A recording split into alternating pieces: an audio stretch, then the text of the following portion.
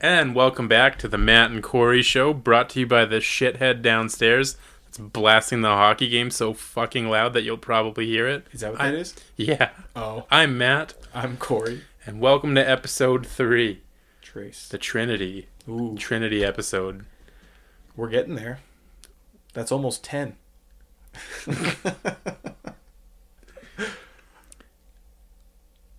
I'm excited. So, for those who listened to our last episode, we took a pretty deep dive into the emotions we had during the 6-season arc that is BoJack Horseman.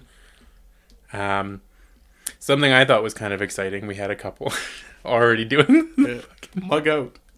The mug out gesture. Something I was pretty excited about. We've had like 2 or 3 people that listened that either had never heard of BoJack Horseman before or had seen and heard of it, but thought it was something else. As did Alan, and I would just like to drop his name. Hi, Alan. Yeah, Alan said he was on to episode 7 or something like that. Last time you said it was episode 9. I don't Which know. is it? I wasn't paying attention. I just read it. But yeah, he said it was good, and I was like, oh shit, you're actually getting into the, like where it gets good. So, Alan, if you're listening, please send us an email at mattandcoryshow@gmail.com, or it'll be the first email we hit get. up our DMs at Matt and Cory Show on Instagram to let us know what episode you're on. Maybe we can have a new segment where we just say hi to Alan. It'll be nothing more than that. It'll just, hi, Alan. Hi, Alan. So that was exciting. We had some good, We've some had good feedback on the more focused topic too. Sorry, I keep cutting you off. That's okay. I was just gonna say it's cool that we have people that actually go to Spotify or go to Apple Music or Google Podcasts or Google Podbean Podcasts or Pocket Casts, where podcasts are found, and they're they actually do want to listen. And I feel like it's more of like a time filler, but that's fine if you want to listen to us BS while you work or do dishes. That's great. More power. That's a weird example. I don't know. Those are 2 of many situations in which you can find yourself. 2 of several. 2 of any of any situation. I don't know if it's like, if I've always had this thought, and so I mean this kind of relates. So our topic today will be doing a bit of a dive into some of our favorite music of 2019, and maybe some things we're looking forward to musically in 2020, the year of our Lord. GK. JC. Jesus Christ. Where was I going with this? Right. Fuck, no, lost it again. There it is. No. Talking about Got music. it. I always wondered if like musicians listen to their own music. Like, does Mark Hoppus on his drive to the studio or do like rich people stuff? Yeah, up Mulholland Drive. Does he listen to Blink-182? Does he listen to Plus 44? I don't know. I feel like yes, because I've heard that most people that make music that they would want to hear. They make music that is inspired by what they hear. So I feel like a person who makes music and it's inspired by what they like probably would like their own music. It might get a little old because you've been trying to make it for X amount of months and you've been playing the same songs over and over. And in the case of like Mark Hoppus, like damn it, I'm sure he likes it, but he's been playing it for like 25 years. So I just wonder, like, could you listen to it in a not self-critical fashion? It would be hard because you're your own biggest critic. I know I am when I try and do anything that is art-esque, whether it's music or even this podcast. This is our art project. But yeah, it's hard to hear your own ideas and songs and things of that nature and not be like, oh, I could have done that better. I could have not sucked. I could have done that, but not sucked. In my case. Tying back to, not really tying back to episode 1 of the podcast, but, like Joaquin Phoenix and Adam Driver are 2 examples of people that, like, they don't watch the movies they're in because they don't want to see themselves. They don't want to point out all the things that they're, like, again, just very critical of, I guess. I wonder if Adam Driver just doesn't want to look at his huge nose on the screen. His nose is already big, and now it's like 80 feet tall. Blown up to huge proportions. Yeah. Man, he was really good in Marriage Story. I actually watched that the other day, and yeah, Fuck. It's really good. There's a lot of emotions there too. He like hits the wall when they're fighting. Yeah. Spoilers. Even that, that scene has been memed to death, but like just the dialogue before that. Oh, when they're going back and forth. Oh yeah, that hurts. Really good. But now circling back, this isn't about Netflix. This isn't the Marriage Story podcast. But makes me wonder if podcasters also listen to their own podcasts. I mean, we obviously go through it once or twice in our meager editing process, but I have found that I enjoy listening to it on my drive to work over like one or two sessions. I actually played at work. That's like the day after. That's where all our views are coming from. Yeah, it's just me playing it on loop.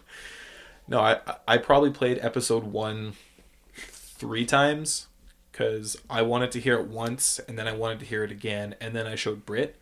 And episode 2 I probably listened to twice as well. So that's like 5 views, which is like half of our total views. It's just me. It does segregate it a bit. I mean, you can see like the total number of views, total number of starts, and unique listeners and stuff. Right. So they're not all coming from us. No, for sure. Which is awesome. Because, yeah, if it was just 2, it's just you and me. I mean, this podcast is for us, by us, for no one. Damn it, we said the same thing. So, it's just awesome that we have people that want to listen. And hopefully they enjoy our conversation about music. Yeah. Just trying to open my phone to my notes so we can... I don't lose my train of thought, which does happen a lot, as I've heard. So we've been told. So our goal for today's episode, I guess, is like we said, podcast for us, by us. For nobody. For nobody. Fuck. Kind of reminisce and think back to some of the music that we really enjoyed from last year. A lot of our musical tastes, I think, are quite similar, but yeah. I know we have some disagreements sometimes, so I'm excited for that. Which is great. And in addition to that deep dive and kind of reminiscing of everything, trying to maybe give some like gateway drug sort of tracks. If you've never heard of the band or you maybe heard one song, you weren't really into them, but you want to give them another chance, some like sort of jumping off point that you might be interested in.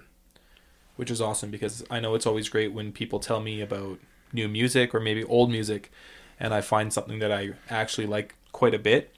And there's been a few bands where, they've been out for like 10 plus years. I hadn't heard of them. And it's nice that you have this catalog to go back to and, really soak in.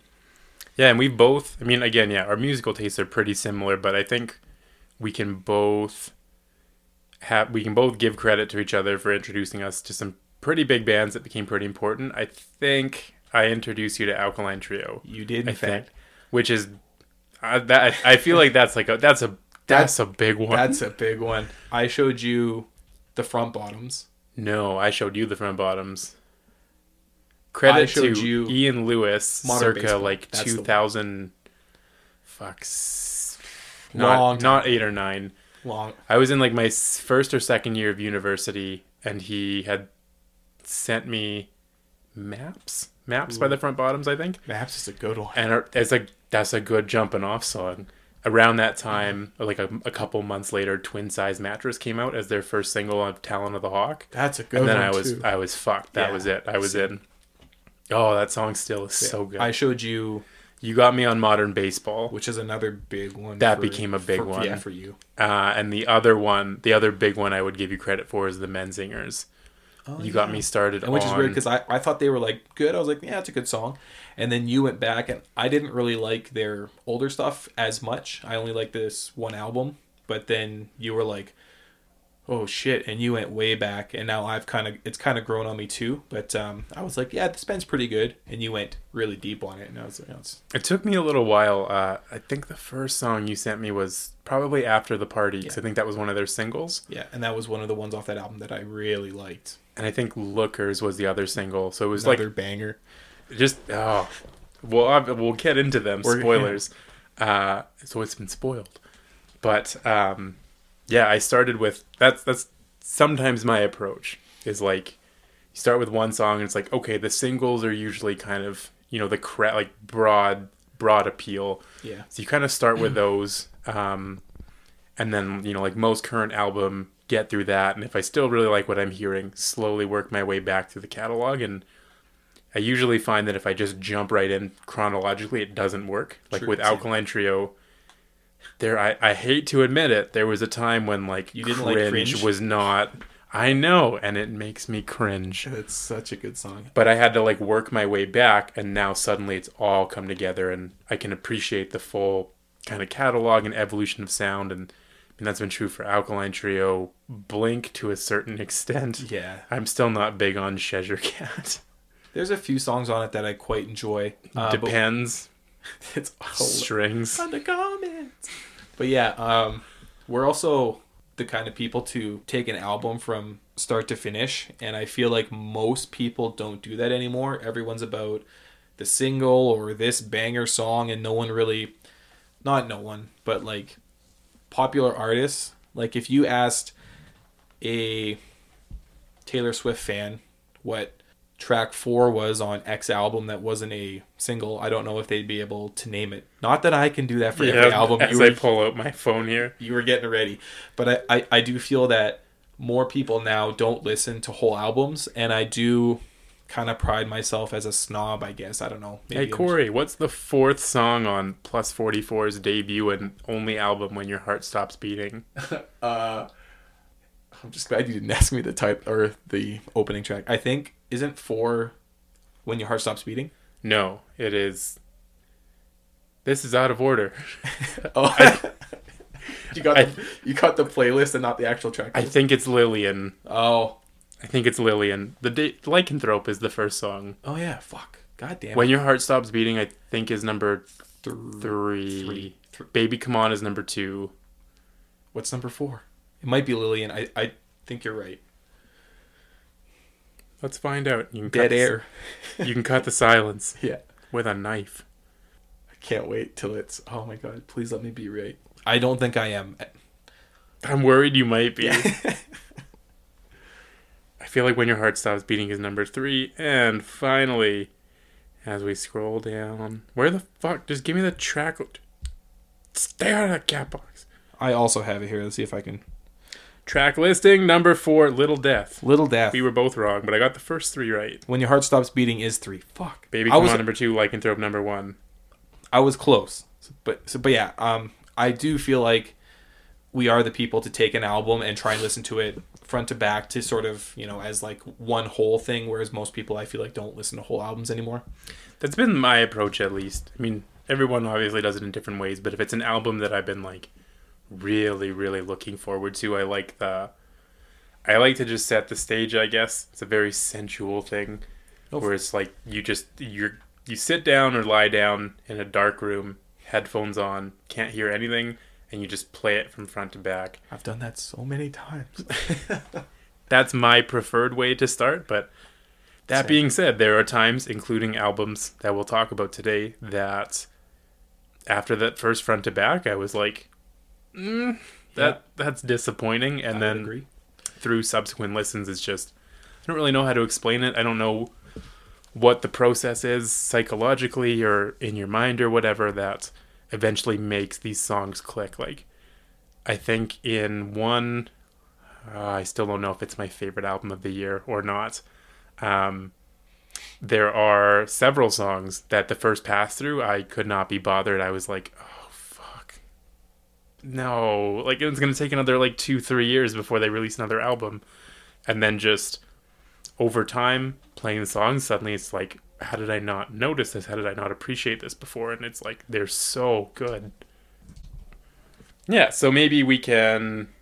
Do you have yours in any particular order? No, I just made a list of albums from 2019 and 2018 that I maybe didn't find until 2019. And I just have this list of albums, and there are some thoughts on each one. On some of them anyway. You have a definite favorite though, right? Yes. So maybe I think there might be one or two on mine that you will not have on your list. Okay. So I guess without further ado, we can kind of just jump into some of our favorite albums of the year. In no particular order, in a particular order, whatever you like. I think Matt's is in order, mine is not. I only listened to 6 albums. 6 new albums that came out in 2019. I think majority of mine came out in 2019. I think 1 or 2 was 2018, but I didn't find until 2019. And I think one of them, maybe 2, came out this year in the last 3 months. So foul on the shot, basket's good. I did my best. And that's all we ever had. So I guess we can kind of dive in to our favorite albums of the year. In the year of 2019, I listened to 6 new albums that came out that year. You listened to quite a few more. I listened to more, yeah. How much more? Several. Several. I think it's more than double. Yeah, I thought about it and I was like, I guess depending on how you think about it, on the one hand, it's like that's not that many albums, but for music and artists that I really like, 6 albums is pretty sick. That's a good year of bands you like that all happened to put out an album. That's pretty good. Do you remember, I think 2015, yeah. I realized we're immediately getting off track. In 2015 when it was like Motion City Soundtrack and the Front Bottoms came out with albums within a couple months of each other. I think Matt Skiba Cuts came out. Party Adjacent by Dan Adriano. And they were all within like a couple months of each other. Sick. It's incredible. That was a good year too. I don't think this year was quite like that, but no. Still there were some good albums. Still some good ones. So my number 6 album of the year, my least favorite of my favorites, is McCafferty's The House with No Doorbell. My favorite song off of it would probably be the first one, which is also called The House with No Doorbell. And if you had to jump in, or if I was going to pick a song on this album specifically to jump in on, I would personally say Cotton Candy. Cory, what are your thoughts? This was also on my list. I feel like we'll probably have quite a bit of crossover. But my favorite, I don't know if I can pick one song that's like my favorite, but I feel like if you hadn't heard this before and you wanted to listen, I would go with Sellout. Also a good choice. Just a really good song. But it's actually a re-recording from one of his EPs or something. Yeah, they did. I think it was called Tangerine. I think he had written a bunch of the music for it, and then they broke up. So he recorded it on an iPhone, and it's not great quality. It's just him and an acoustic guitar. But yeah, that was like a full band re-recording. Also, Alligator Skin Boots was a re-recording of a song from their original EP, or LP maybe, called Beach Boy. Anyways, I was a little disappointed with this album. They're a fairly new band to me. I think I just saw them. It was like an Audio Tree YouTube video for Trailer Trash, and I was like, "Holy shit, that's really this shit slaps." Yeah. And then it was kind of the same progression of like starting at that point the current album and sort of working back and finding more and more songs that I liked. The one that really fucked me up was Yarn, which was like they're kind of front bottomsy. There's a lot of comparisons like that where it's like a lot of it's like folk-ish punk acoustic guitar, kind of angry and sad. Yeah.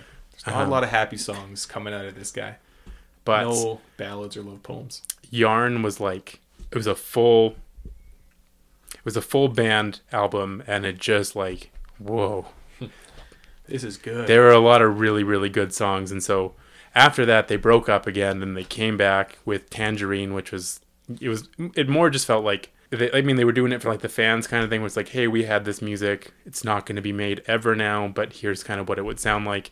And they got back together and they did this album. So it was a lot of emotions, and I really wanted to like it more, with the exception of there are a couple really good songs. House with No Door. Oh my god, it's hard with no door. The House with No Door. The House with No Hodor. Yeah. Fuck. I think that's kind of what contributed to it, is the first song hit me so hard that I was like, I am excited to just cry my fucking eyes out this whole album. And it took me a while to get past it, like just like I guess emotionally and metaphorically, but also it took me a while to get to track 2 because I just kept going back. Yeah. And that's a theme that'll come up in another album. But Cotton Candy was really good. Sellout was really good. Why can't I? It could. The O's are hard. It's really hard. I kind of liked Unforgivable Curse number 3. It's good. Becky and Jeff Forever is good too. Oof. Really? You didn't like that one? You lost me there. Oh. I haven't played this album a lot. I've probably gone through it 4 or 5 times, so I can't really hear the song just by the title. But I do recall kind of being like, oh, like this song's good. And I went back, and it's one that was on my list. I would probably put it towards the bottom 2. The good songs on it are really good, but overall it was like, this is going to be a good one, and then it was a decent one.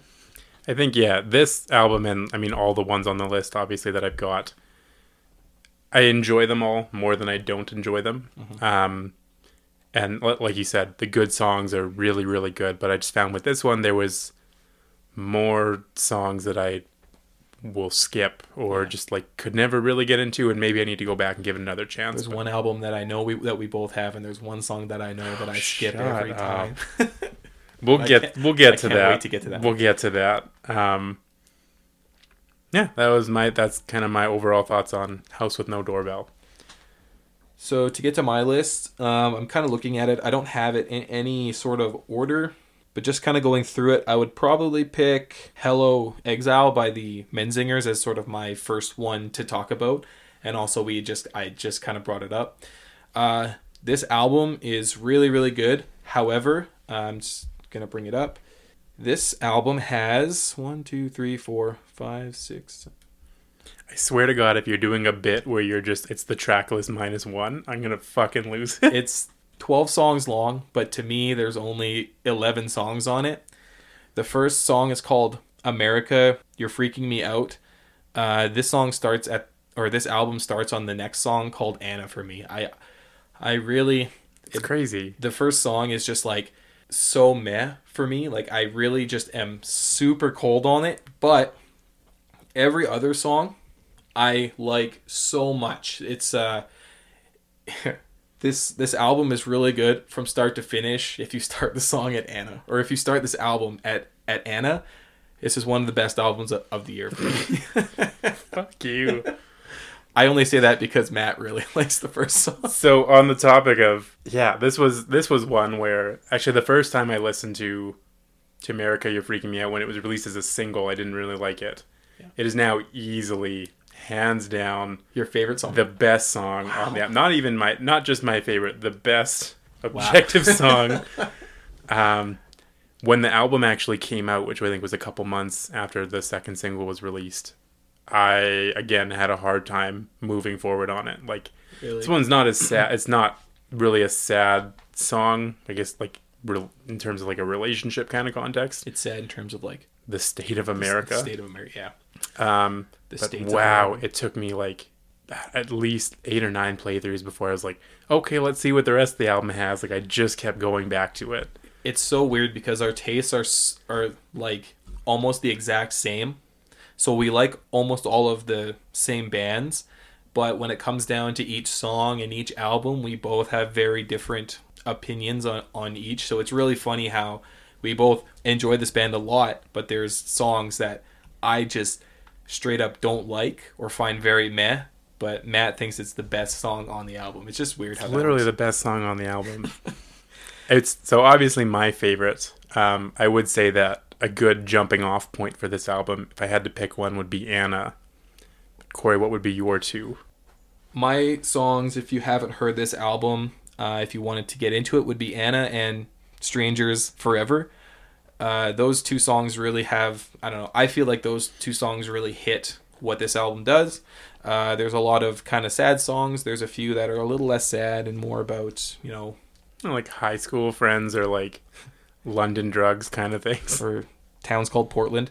But yeah, this is a really good album if you start it at Anna. Okay, just hold on a moment. So like, I guess one kind of gripe I had with this album. So there's 2 kind of main songwriters and I guess like co-frontmen. It's kind of like Blink where there's Mark and Tom. This band has... Or Mark and Matt. Oh, is that the other guy's name? Oh, Blink is Mark and Matt. This is Greg Barnett and Thomas May. Okay. We're both phenomenal songwriters. But I think like 3 of the songs are Tom in this one.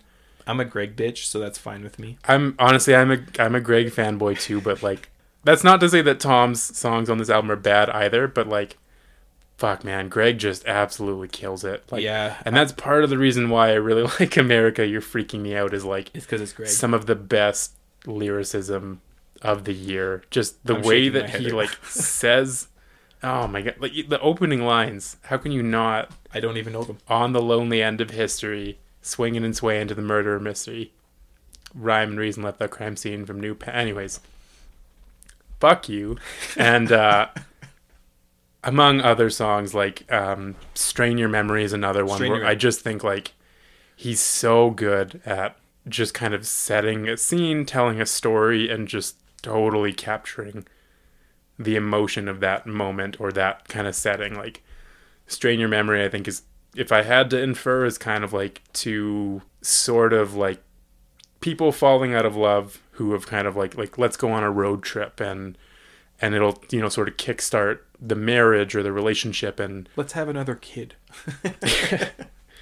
And just, oh, fuck. Yeah, it's a pretty tough song, as in, you know, it's pretty hard hitting, which was kind of my catchphrase in the last episode. But yeah, it's like one of the more sad songs. Really, really good though. Just like great lyricism. The music is great. And yeah, Greg is just he's got such a cool voice. You know, we're both fans of bands that don't have like good singers like McCafferty. I would say if you played that for like most people, they'd be like, this dude can't sing. But it's not about how they sing it. It's about it's about like what they're saying, even if it doesn't sound good in air quotes, you know? Yeah, I guess it's kind of hard to articulate. Like he's obviously, I mean, none of these people are going to be like opera singers or like, that's just how it goes with like rock and roll or punk or whatever. But their voices are just, they're very appropriate for what they're doing. Like, yeah, I kind of find McCafferty as, you know, they're kind of like borderline emo and there's a lot of yelling, and I feel like he's got a really great voice for that, even if, you know, he doesn't have like 4 octaves of range kind of thing. And like I think Greg and Tom are both good. I think pretty much everybody on this list is no exception to that. Maybe a little more technically proficient, but they've also got pretty unique voices, like despite kind of being in maybe not so much the pop punk scene as they are kind of like punk / alternate rock. I don't understand genres. I think we're in a point of time where genre doesn't exist as much. You know, you can have bands like Blink, you know, they play songs from 25 years ago that are like pretty hard like punk, but then you have songs off of like 9, spoilers, or self-titled album where it's, you know, it's a very gray area, so it's really hard to put any of these bands into a very definite, you know, category. To give Tom a little bit of love on this album, Strawberry Mansion is really good. All of his songs are good, that's the thing. And so this album is it's either my favorite or a close second for the year. Oh, sorry, I guess that's okay. We're gonna have there's gonna be a lot of crossover on our list, I think. So going back to me, it might end up being like, oh shit, there's my top album of the year, kind of, maybe. I don't think it will be. I think we both know. Is your top album? Don't say it, but yes. No. The only real song I can think of that I am not a huge fan of, but I don't even think it's a bad song, is I Can't Stop Drinking, which is still good. It's a good song, but it's pretty like on the nose, if that makes sense. Like, it's very obvious. And you love that phrase, don't you? I do. It's a little much. I don't know how else to put it. It's just, we get it. It's a little more blunt, and I think, you know, maybe in the right mindset, it's a good song, but it's just not one I want to listen to all the time. Yeah. But yeah, all of Tom's songs, which are Strawberry Mansion, Portland, and Last to Know. Some of them I didn't really like the first time. This album I did not like my first playthrough, other than America, You're Freaking Me Out. Boo. I just, none of them really got me all that much, and then just over the coming weeks as I listened to it and had more time to digest it, it all started to click, and yeah, I'm really sad it's going to be another like 2 to 4 years yeah. before they come out with another album because they just seem to be getting better. I would agree with that. What's next on your list, Matt? So my number 5 is Sum 41's Order and Decline, which I guess is probably low on your list, or is it there at all? It was like an afterthought. It was like, oh yeah, they put out an album last year. It was, I mean, you start on it. It was on your list first, so. I liked it. I mean, it's similar to McCafferty, but maybe a little bit more so. There are, I think, a couple of really good songs on it, and then I don't know, like maybe not as many that aren't. That I'm just like, yikes! I just don't like this. A couple of ones that are yikes for me. That's a yikes. 45. Oh, whatever. You don't like that? Or, I mean, you like that? Go on. I swear to fucking God, you say Catching Fire, I'm gonna the shit band my is pants. From Canada, obviously. I think some live in the States. So they can't have a political opinion. No, but I mean... This is a political podcast, need I remind you? It does sound weird that it's like, I don't want this punk album to have politics on it, because, like, obviously in the 80s and 90s, bands I like Bad Religion, are all about politics, but on this one, I don't know, it was like... I don't think they were ever subtle about that, though. I think it was pretty clear. It's not a... I don't know. I don't think they were ever like, yeah, it's not meant to be a political... It was such a meh song, very skippable. I didn't even know that it was about Donald Trump at first, but I like it. It's not my favorite, but I like it. Out for Blood is good. Out for Blood was a good one, I agree. Death in the Family. Catching Fire. Heads Will Roll. Come on. Okay, we're going to pause quickly because we don't want to get copyright striked, but Cory's going to listen to the riff from Heads Will Roll. Fuck off. It's a good song. It's fine. I think for them, they're just like... I'm excited they're coming out with stuff I like again. It was cool when Dave Backich came back. Like, that's a big plus. I'm still sad that... At the cost of Steve. The cost of Steve-O. I have a stick from him when we saw them in 2013, though. He handed it to you personally. Like, he sick. pointed you out in the front and, like, put it in your hand. It wasn't a throw. You both had contact on the stick at the same time. Thanks, man. Yeah. That was... 2013 Billy Talent, Sum 41. We got there like 8 hours early. I'm trying to think of the other bands. Indian Handcrafts. Oh yeah, and Colorado, yeah, that was a great show. Anyways, they've changed their sound a little bit, and I don't know how I felt about it at first. Like, Underclass Hero to me is one of the, like, controversial opinion on the internet. Bold statement, but like a very, very, like, at that time, like, that was like the pop punk kind of album for Sum 41, and like in general, but like their album. And then, you know, he had the divorce and like was very into alcohol and drugs. And there's that picture where he kind of looks like a troll doll, and it's kind of really sad. Yeah, he kind of looks like Fat Mike from NoFX, but worse somehow. And they came out with Screaming Bloody Murder, and it was obviously a much darker, heavy tone. Really good. Great. Didn't show up on my list, though, as it came out like 10 years ago. Yeah. Other than that, that's the only thing really holding it back. Oh, then they came out with 13 Voices, which continued the heavier sound. And I still wasn't totally sold, but there was like a couple songs that I was like, I really like that. And I think this kind of continued it, where it's not really an album I can listen to front to back. It's not guilt-free. It's not... I mean, even Chuck, there's ones that I'm like, Their first 4, if you count Half Hour Power, are like timeless classics. Like, front to back, I can just play them all. They're so good. Underclass Hero, I can't think of the whole track list off the top of my head, but there's probably 1 or 2 that I'm like, meh. There's some bangers, man. Like, there are some good songs. Underclass Hero, Walking Disaster, Pull the Curtain, among others. I was going to say the same thing, among others. But yeah, I think they've gone from all killer, no filler to some killer, some filler. Yeah. Yeah.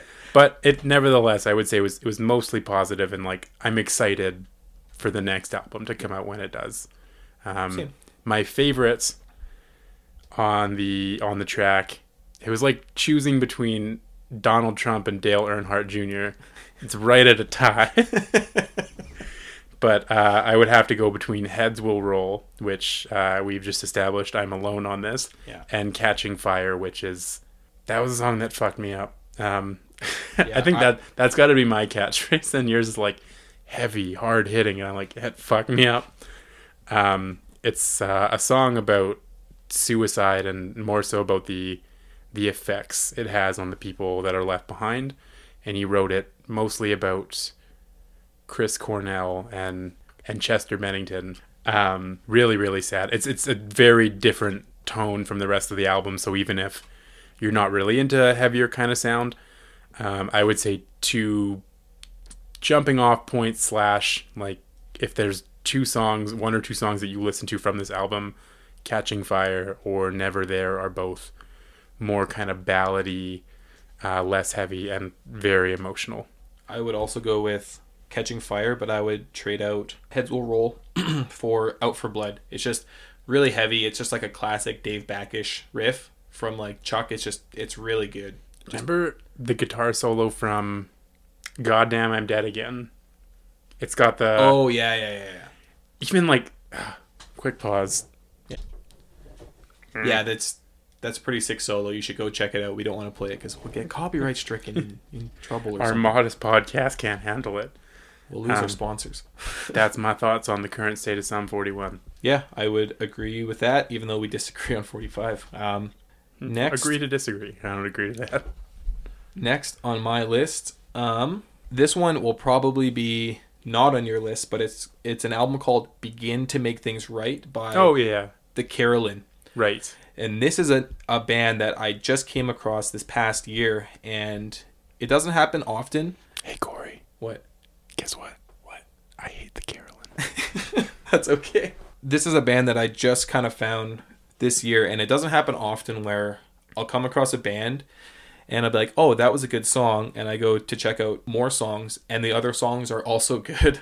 I find it kind of happens a lot where you hear a song and you're like, oh, this song's sick, and you go to check out their other songs and they all just kind of suck, or they just don't kind of hit you in the same way. Whereas this album, every song is really good. The first like 6 songs are probably the best. It kind of gets a little weaker after that. But yeah, it's just like a classic kind of like punk rock sound. I think they have great music, good lyrics, really good sound. I guess you don't have any songs to pick. I don't have any. So if you're going to listen to this song, I would pick AM or Heavy Eyes would be the 2 songs to kind of jump into it. Yeah, it's kind of hard to like talk about this album because you haven't heard it. I think that might have been the one you sent to me, and I think those are the songs that I started with. And don't say it because now people they're not gonna go listen to it. Those songs suck. Well, you've shit on all my favorites. Fuck you. I couldn't get into it. Huh. I remember I remember not remembering anything from the first half, and then the second half occasionally had a different vocalist. I think. I think they split. I think he has a good range where there's a few songs where he goes like really low. It's actually kind of crazy. Either way, there's one either vocalist or vocal style that like dominates some of the songs, and I couldn't do it. But the different ones they at least kind of piqued my interest for a bit, and then like I didn't really get into the rest of it, and that's where it died. But yeah, this album kind of came out of nowhere. It was a band that I hadn't heard of. I think I was just listening to some sort of playlist like Today's Punk or something like that, and they came up and I was like, I think it was playing AM, and I was like, that's a really good song, and I went and played the album and I was like, oh shit, this is actually really sick. So yeah, this one kind of just popped out of nowhere and is really, really good. There's a few songs that have an Alkaline Trio sort of feel. So if you've ever listened to Alkaline Trio, the song HPPD has a clavicle feel, but not the acoustic version of it by Alkaline Trio, the version off of God Damn It. Really, really good. It's got a cool bass line. I'll show you after. Yeah, that'll be a no from me. Yeah. I mean, I think this happens time to time too. I can't think of one off the top of my head, but I've definitely tried to get you into bands before too, and then you're like, Enter Shikari. Oh yeah, there you go. Enter Shikari. And can't do it. Hard no. We'll get into that. Yeah. All right, that's what's next on your list, Matt? Number 4 on my list is Turnip Head by Rare Candy.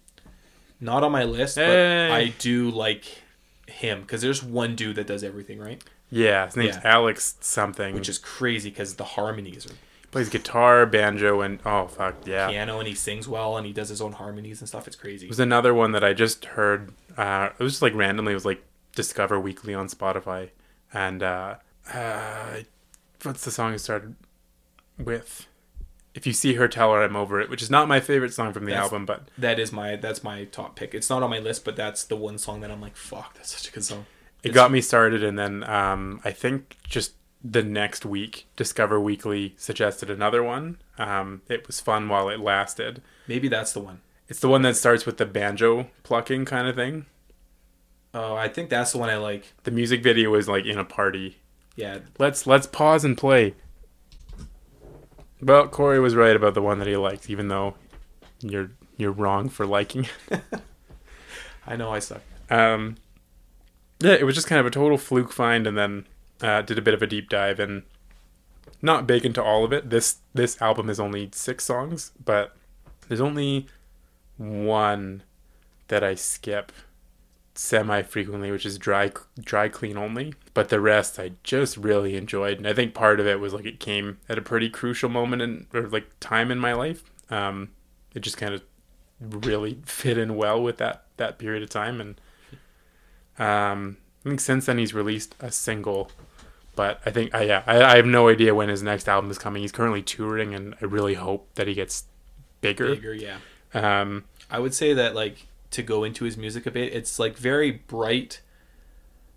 I don't want to say pop, because it's not. It's like folk, punk, Americana, pop, punk. Genre is dead. It's very like bright and bubbly, great vocals, really clean vocals. Like, he's actually a very good singer. Some killer harmonies, like you said, and he does his own harmonies. It's crazy. He'll like do a bunch of tracks and harmonize with himself. It's sick, but very bright. Whereas I think a lot of what we've like said so far has been a little more like raw punk, more like not as good of a singer, darker themes. His is like, it's very bright, kind of like soaring vocals. Yeah, I think before Turnip Head, he came out with an album or another EP called Cream Soda. Yeah, that also has a couple really good songs. Something a little different. I mean, not far to the wheelhouse for me, but it was a little different. And I think my favorite and the jump off song, I would say, is It Was Fun While It Lasted.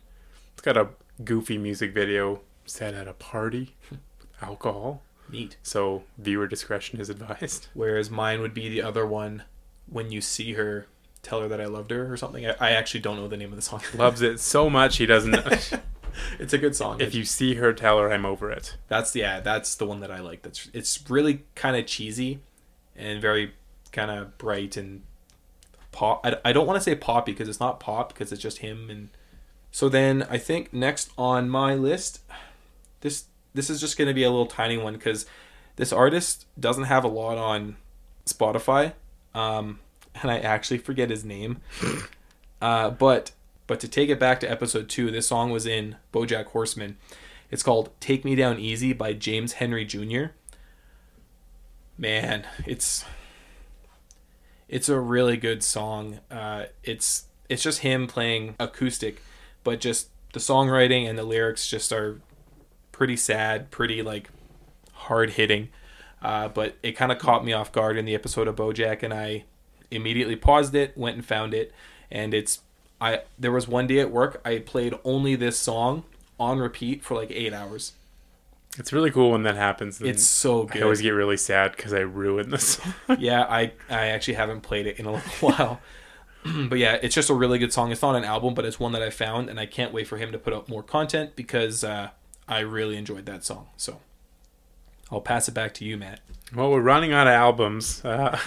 Number 3, Blink-182's 9. Woo! This was their follow-up from California, the John Feldman special. Fucked. Although John Feldman is on this album, but he's a little less... It doesn't feel like it, though. It's way more subtle. Because on California, which came out in 2016, there's a lot of na-na-na-na-nas and ayo woes. And woes. And the songs overall kind of suck. There's a few gems, but 9 is much better. It's still kind of different for Blink, but there's more songs on this album that I really like than I did on California. Yeah, I would say that as a whole, I liked this one better than California. There's there's still a couple songs off of California that are. There's one moment that is will go down in infamy. It's my favorite moment.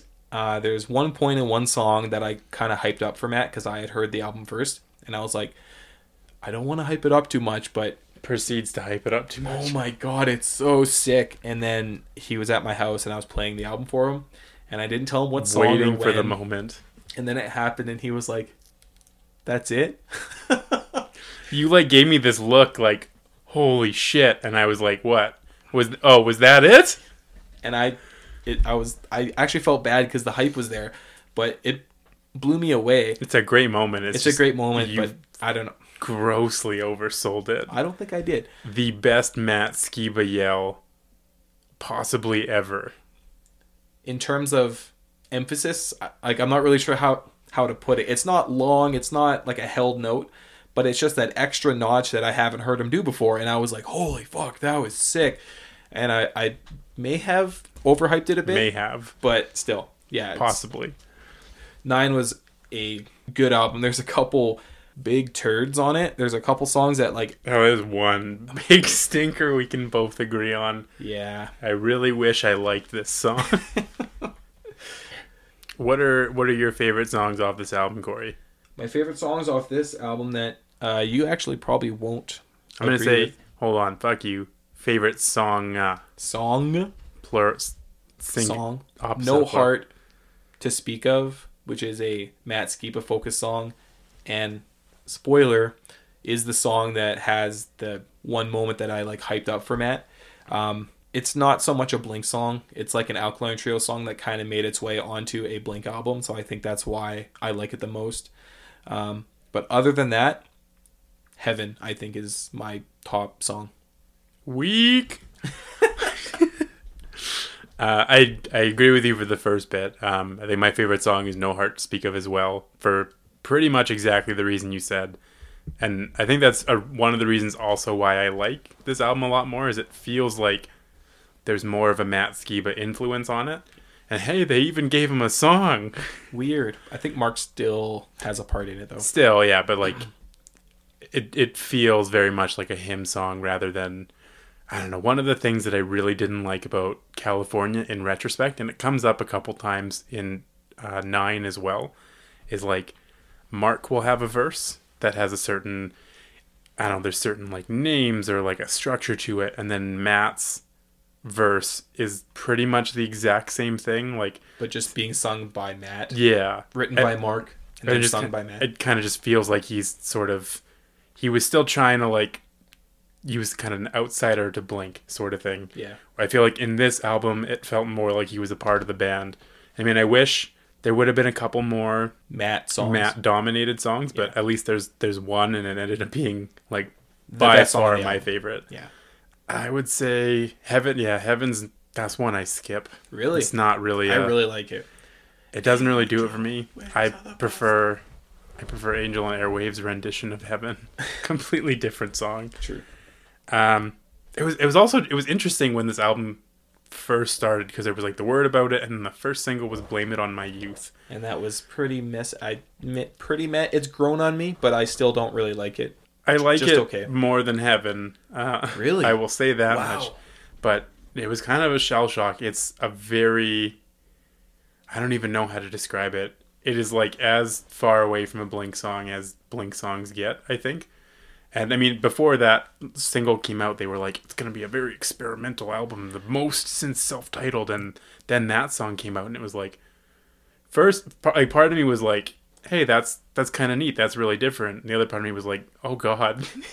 Oh, no. Oh, it's happening. What are they doing? California Part 2. Part 2. But yeah, it has grown on me a bit. And then, I mean, I'd say my fears were pretty qualmed. Yeah. It's not as bad as California by a long shot. Like, it's a couple like darker songs. There's a bit more like Black Rain. Black Rain's really good and like interesting. For them. It's very different. It's got more like synth.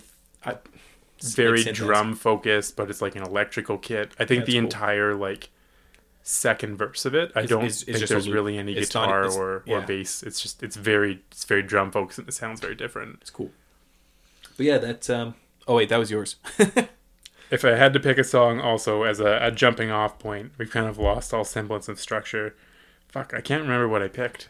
Was it Dark Side? Dark Side is pretty friendly, especially if you pair it with a video, which is like...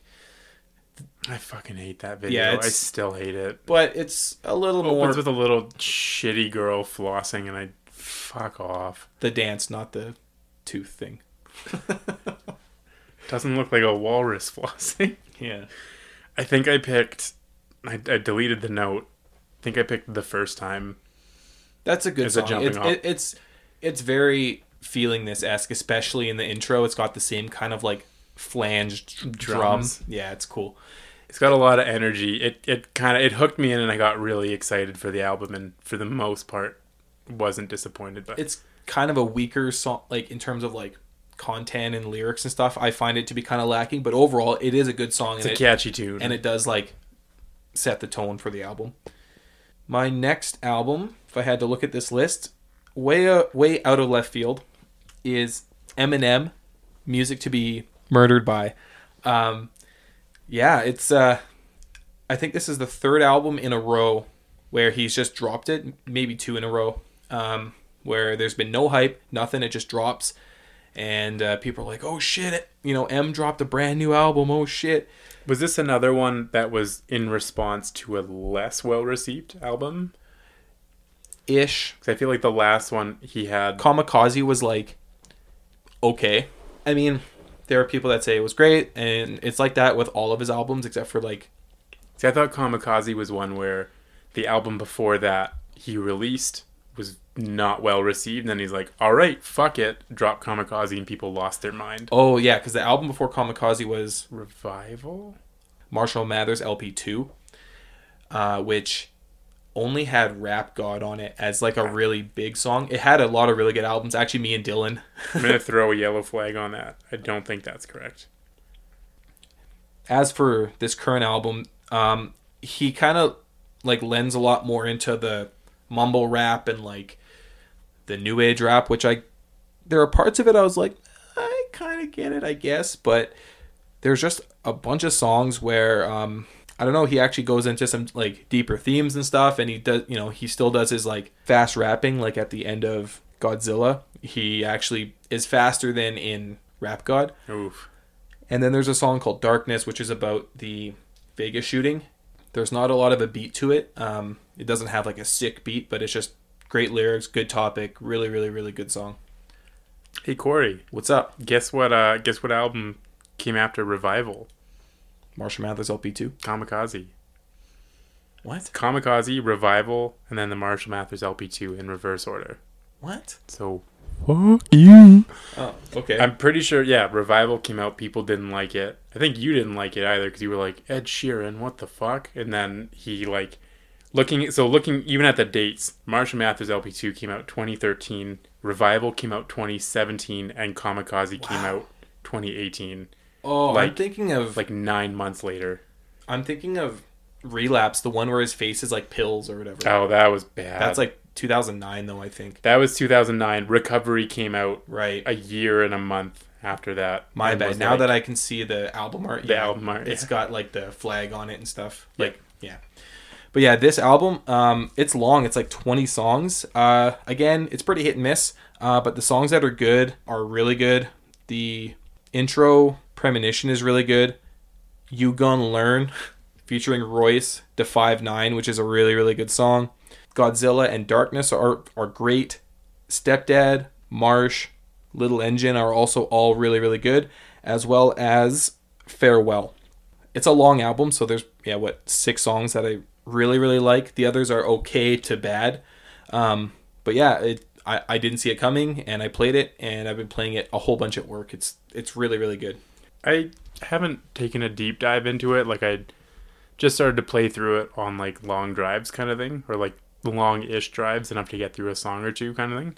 I couldn't really get into it, and I feel like I'm just not... into the rap scene as much. Yeah. I mean, I never was huge into it anyways, but, I mean, even Eminem which was kind of like my sort of gateway into the genre, for better or worse. As is most white people's.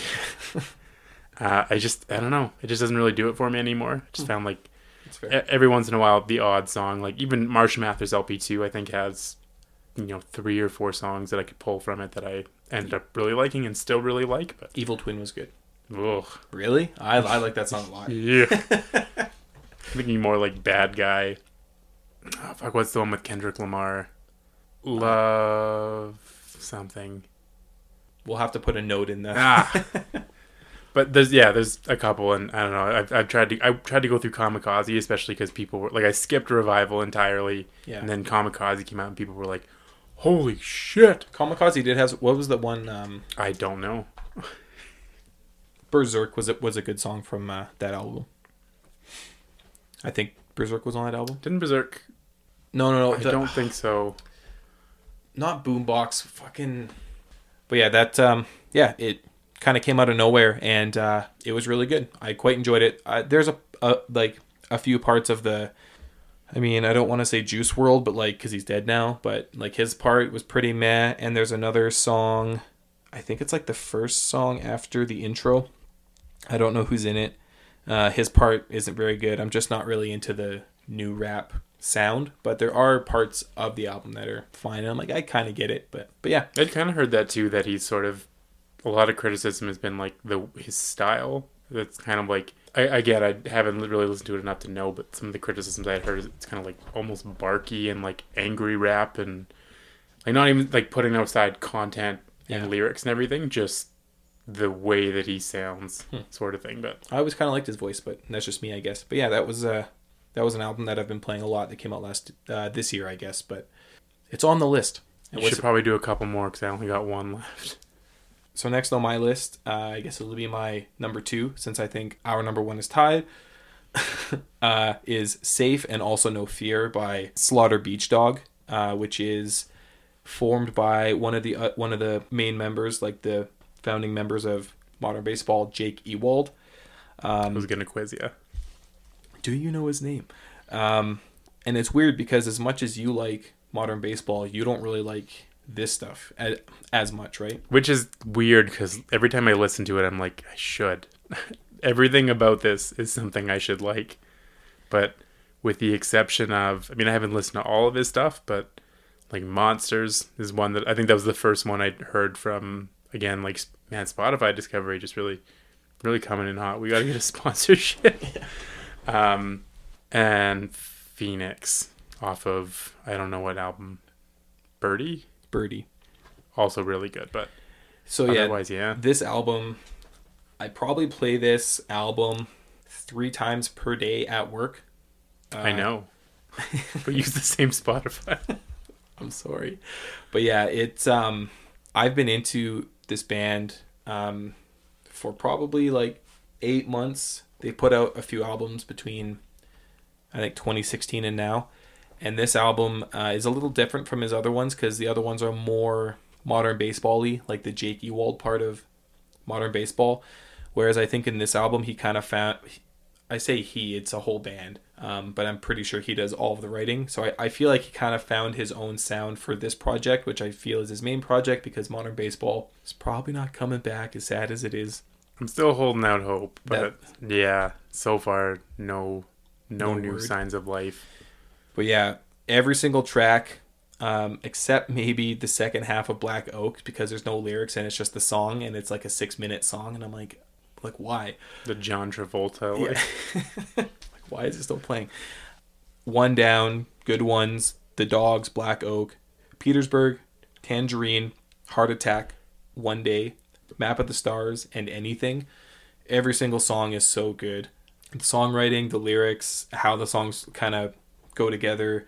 If you're going to check this one out, I would say listen to One Day, Map of the Stars, or Good Ones. Those are my like top 3. I thought you were just going to go through the whole album again. Just like my favorites are the whole album. And just check out any one of these 10 songs.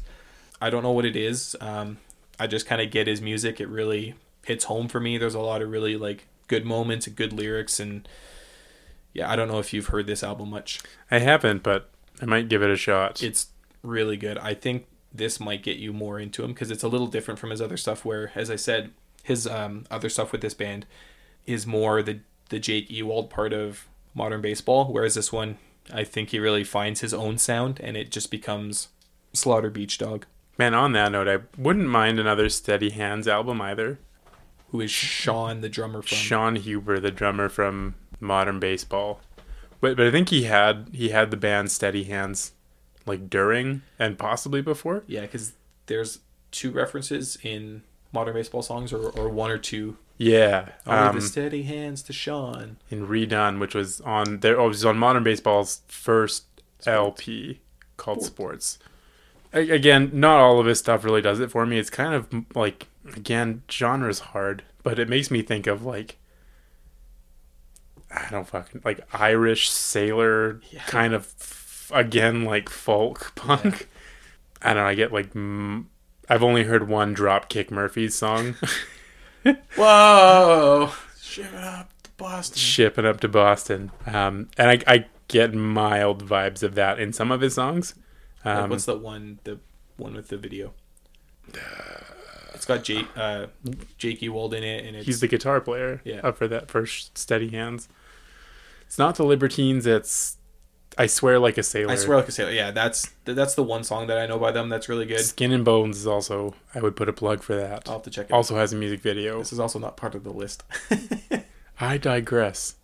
You should check out this album. It's really good from front to back, except for the second half of Black Oak, which is just like a bunch of music playing. I'll be the judge of that. Yeah. But yeah, that's my number 2, if I had to put them in any sort of order. It's probably tied for 1. You know what's a real number 2? The Carolyn. Yeah. Got him. All right. So do you want to go to number 1 now? Because I feel like our number 1 is... I know you're probably torn between 2, kind of like I am, but... This is even more of a Dale Earnhardt Jr. Donald Trump situation. It's about a tie. That's right at a tie. Yeah, same for me with Safe and also No Fear and... Morbid Stuff. Morbid Stuff. By Pup. Gorbachev. Is our number 1, probably tied with another album for number 1. Is the Matt and Cory Show's number one album. Yeah, I think as much as I really liked Hello Exile, I think I have to give it to Pup. I can't even confidently say that. It's like I can confidently say that Scorpion Hill is my favorite song of the year. But America, You're Freaking Me Out, also pretty good. Arguably. That came out, let's see, Morbid Stuff came out February. Which was also, it was a pretty bad time for me, so it was because I was in school still, and it was like maybe January. It might have been around that time. It was right after Christmas-ish, I think. I don't know if it says in Spotify. I feel like the single came out, the single for Kids came out 2018. Early 2019, late 2018. Yeah. I think this came out February-ish. March, somewhere between February and April. But again, it wasn't a great time for Matthew. And this album wasn't like, I think still stands on its own as just really, really, really strong. I feel like Pup is a band that, because their first album came out in 2016 called Guilt Trip. No. Oh, no. Fuck, that's... Was it just called Pup? It might have just been called Pup. With the teeth. Yeah, it's just called Pup. I suck. I'm a huge fan of this band, but I don't know anything about them. Remember at the very beginning when you were like, I don't want to say I'm a snob, but like you ask a Taylor Swift fan, what's the fourth song? Like, what's Pup, one of your favorite band's first albums? And they have 3. And it's the name of the band. But yeah, I feel like Pup is a band that has grown into their own sound. Obviously, they have their own sound. Again, like a sailor Mexican folk punk. No, I was trying to think of the lead singer's name. Stefan Babcock. Stefan. I suck. Why the fuck am I here? Yeah, I feel like the lead singer of Pup, he has his own voice. It's pretty shrill. I think most people would find it bad. It's a little off-putting at first. But as they've grown through these 3 albums, they've really come together and made it's like their own kind of niche sound. I think I get what you mean. Like, yeah, I again, it's hard to describe things. It's more just like how it makes you feel. But in like their first album, it's almost, I would describe it as kind of like almost a dirtier kind of sound, like unclean, not very refined. They're like, still, fuck it, let's make an album. Yeah. Still, again, like some really good songs, but I feel like, yeah, as the albums have gone on, they've still maintained their identity while sort of refining things where it's almost like they've got the best of both worlds, where they're still very much themselves, but also have set themselves up for a broader appeal. And they've gotten better. Yeah. I like, just as a band too. I feel like everything's a lot cleaner. They know what they want to do, and they're, just making good music that they like, that they hope that their fans would like. And it's, as much as they sound the same as their first album, they've really, again, like grown into their own sound. I think one of the big things about this album was their second album. It's called The Dream Is Over, and I think they were like touring, and I don't know if they had to cancel the show or something, but Stefan, the lead vocalist, no noise was coming out of him. He just couldn't speak, he couldn't sing, and I think he had like a perforated ulcer or something like that, or like bad nodes on his chords or something like that. And according to the interview that they give, the doctor said the dream is over. And so it was very much, or like his comments after too were like, well, we might as well just run this ship into the ground. And I was like, first of all, fuck you. Have this great band. You've released 2 really good albums. Like, why wouldn't you take care of yourself now? So we weren't even sure for a while if another album was even going to be coming at all. And then it did, and holy shit, it was worth the wait. And as much as I hope for another album, if this is the last one we get, like, that's a hell of a trilogy. Yeah. That's like the prequels, like, of just Undisputed. I would agree with you that Scorpion Hill is probably my top song of the year. It's just got a very nice, like, slow intro with Stefan singing and some like background music, and it's very slow and it's very chill. And then it kicks into like the actual song, and there's, the whole band, and it just kind of goes off, and it's got great lyrics, good music. I'm a big fan of the drummer, who on Instagram is called Butt Lips, which I think is hilarious. But they do play around a lot with time signatures and kind of weird stuff. So it's just kind of cool that they're very punk, but they're also technical, which is cool. It was an interesting, again, one of the interviews, when they first got signed and like in all their shows and stuff, their agent or booking, whoever, like person that found them, said that like their music, their big thing as a band, when they perform and when they write and all that stuff, is that everything feels like it's just about to fall apart. Which is pretty accurate. I would say for their first album, there's a lot of like weird things that they do in like Mabu and stuff. And we saw them live in Vancouver 2017, because I was in Vancouver. Yeah, fuck, that was in like a 3-week span. I saw the Menzingers, Against Me, and Pup on 3 separate nights. Shout out to Alan, who was also at that show. Hi, Alan. Hi, Alan. God, it was so good. Tickets were like $25. They were cheap, and it was like 4 bands. Like, we got there at 6 o'clock, I think. Yeah, or maybe even, or did the show start at 6? I think it started at 7, and there was 2 bands. Brass. I don't remember. Brass. Who was from Vancouver, who's really good. I don't know if they have anything out there, not as big. And there was another band, and then Douche Amore. Yeah, and they're fine. They kind of have like one note, and they just kind of ride that. It's not, yeah, they weren't really my cup of tea. And then I'd say by the time that like Touche Amore played, people were starting to get into it. Like, we managed to get to the front, we were holding on, and so sick. People started to give her. And then it was like 10:30. We'd been there now for like, we've been waiting in line and stuff since like 4 or 5, but we'd been in the show proper for like 4.5 hours, and Pup hadn't even come on yet. I don't know, I'm old, so like I was exhausted. And then when Pup came on, I was like, maybe the rest of the crowd will be kind of tired. No, my God. The wave just like crushed us against the gate. It was fucking crazy.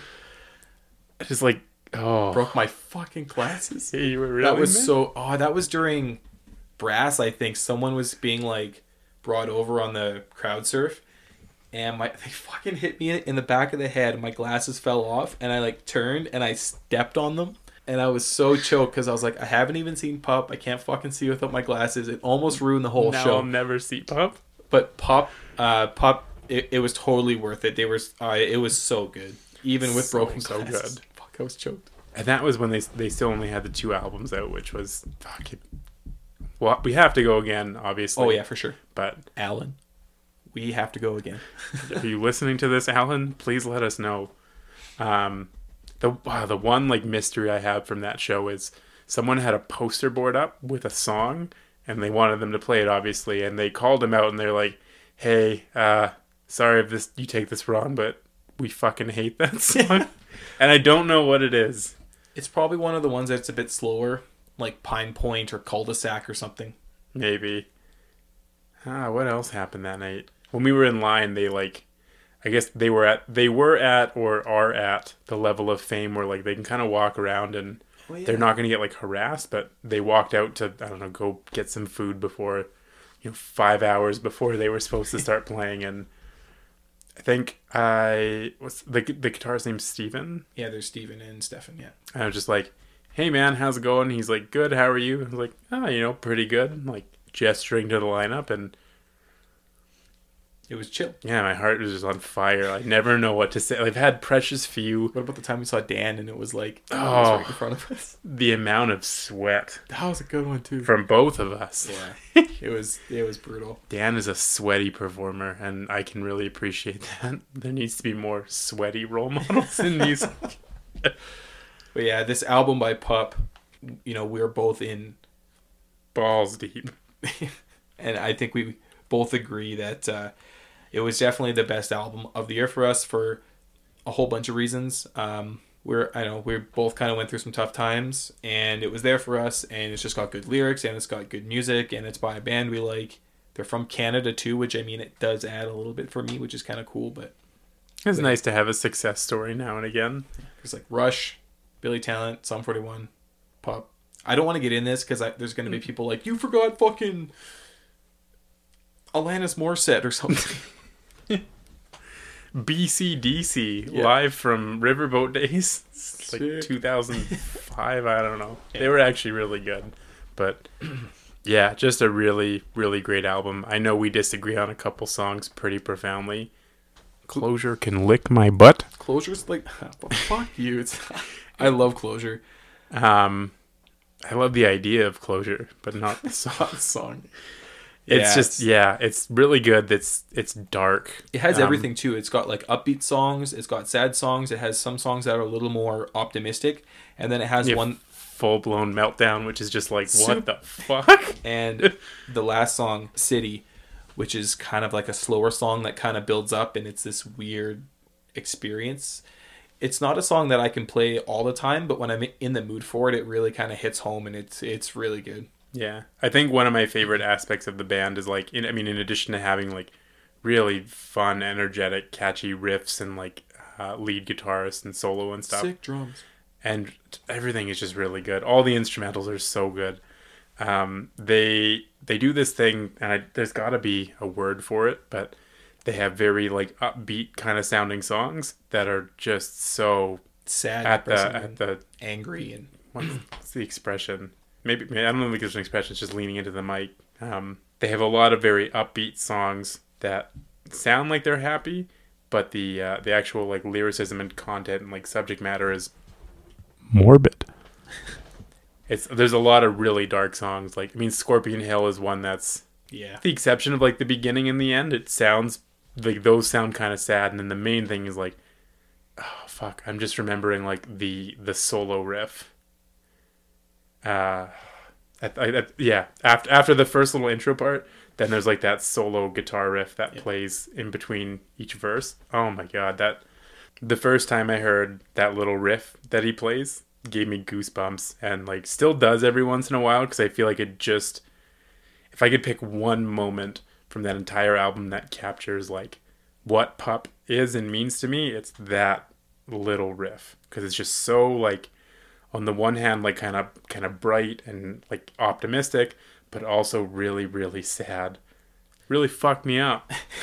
It's very hard-hitting stuff. And emotional. Yeah. But yeah, it's really good. If you only listen to one of the albums that we talked about, you should really listen to this one. You should listen to them all. The thing is like, I feel like this is also one of the least accessible albums. Because pop is very niche.